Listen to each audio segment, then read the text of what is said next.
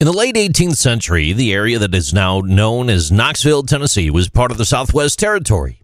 It was a region in the fledgling part of the United States. William Blount, a prominent political figure born in North Carolina in 1749, played a crucial role in the events leading up to the naming of Knoxville. Blount was not only a delegate to the Continental Congress, but also a trusted friend of Henry Knox.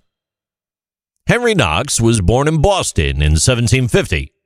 He was a significant and influential figure during the American Revolutionary War. While he is not considered one of the traditional founding fathers, the term typically reserved for those who played key roles in drafting of the U.S. Constitution, Knox's contributions were invaluable. He served as the chief of artillery for the Continental Army and later became the nation's first Secretary of War under President George Washington.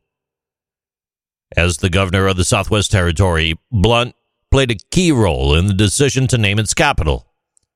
The choice of the name Knoxville was deliberate, and it was a meaningful tribute to Henry Knox, reflecting the deep friendship between Blount and Knox, and that was forged during their shared experiences in the Revolutionary War.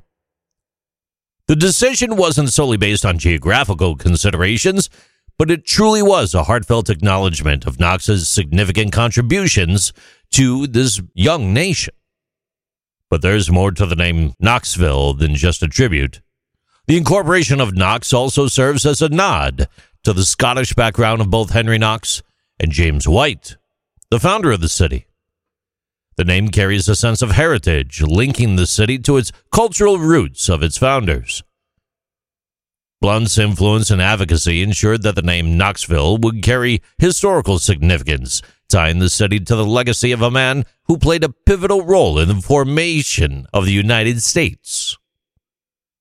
The naming of Knoxville was not only a recognition of Knox's military and political achievements, but also a celebration of enduring friendships and alliances that were crucial during the nation's early years. The city's naming ceremony in 1791 marked the beginning of its history as a vital center for westward expansion, trade, and culture.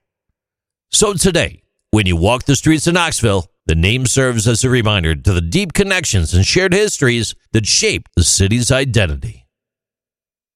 These are Interesting Things with JC.